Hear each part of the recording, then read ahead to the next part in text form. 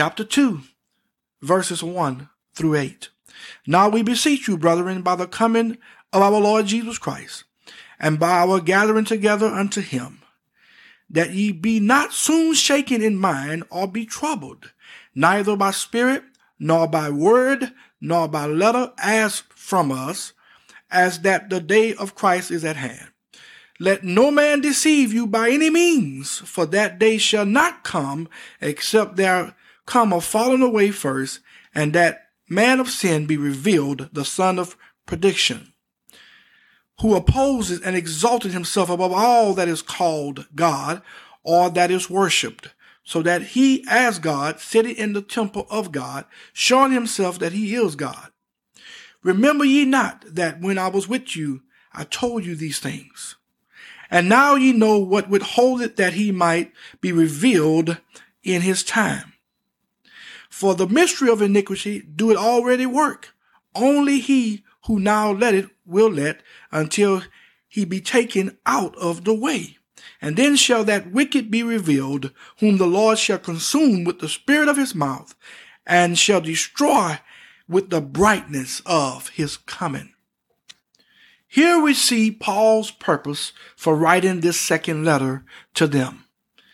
He combats the false report that says Jesus had already raptured his church and that they were now in the great tribulation period. Paul assures them that the day of the Lord, the great tribulation, had not yet come. Paul says here that iniquity is already at work in part, but after the church is raptured out of the earth, iniquity will have full course. Why? Because we who are the light of the world will be gone. And when this happens, the man of sin will come forth and exalt himself above all that is called God, and will think that he is Christ. That is the big lie. The world will be deceived. The Antichrist, the man of sin, will be a world dictator. No one on earth will be able to stop him. Only the second coming of Jesus will stop him. Jesus' first coming was a gracious appearing. Titus chapter 2 and verse 11 says this, for the grace of God that bringeth salvation had appeared to all men.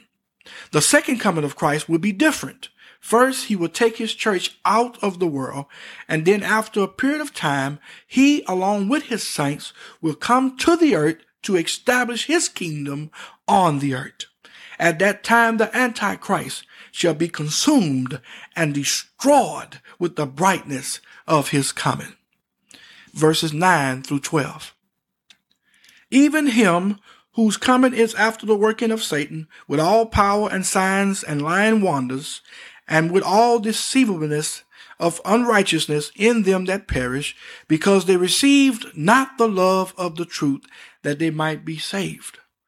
And for this cause God shall send them strong delusion, that they should believe a lie, that they all might be damned who believed not the truth, but had pleasure in unrighteousness. Those who didn't believe the gospel, those who rejected Jesus, shall believe the big lie. God will send them strong delusion. In other words, God will let the world believe the lie. Now, what is the big lie? The Antichrist will lie by saying that Jesus Christ is not the Lord. He will tell them that they did the right thing by not believing in Jesus. He will give them an explanation for the departure of the believers in Christ from the earth, of why we are no longer on the earth. He will congratulate the people for waiting to build a kingdom on earth with him. The world will believe him because they didn't believe the truth. Verses 13 through 17. But we are bound to give thanks always to God for you, brethren, beloved of the Lord, because God had from the beginning chosen you to salvation through sanctification of the Spirit and belief of the truth, whereunto he called you by our gospel, to the obtaining of the glory of our Lord Jesus Christ. Therefore, brethren, stand fast and hold the traditions which ye have been taught, whether by word or our epistle. Now our Lord Jesus Christ himself and God, even our Father, which hath loved us and hath given us everlasting consolation and good hope through grace. And good hope, I like that, through grace. Comfort your hearts and establish you in every good word and work. Establish you in every good word and work. Paul tells the Thessalonian believers that God from the beginning chose them to be saved, to be sanctified, to believe the truth, and then to be glorified, to receive their glorified bodies.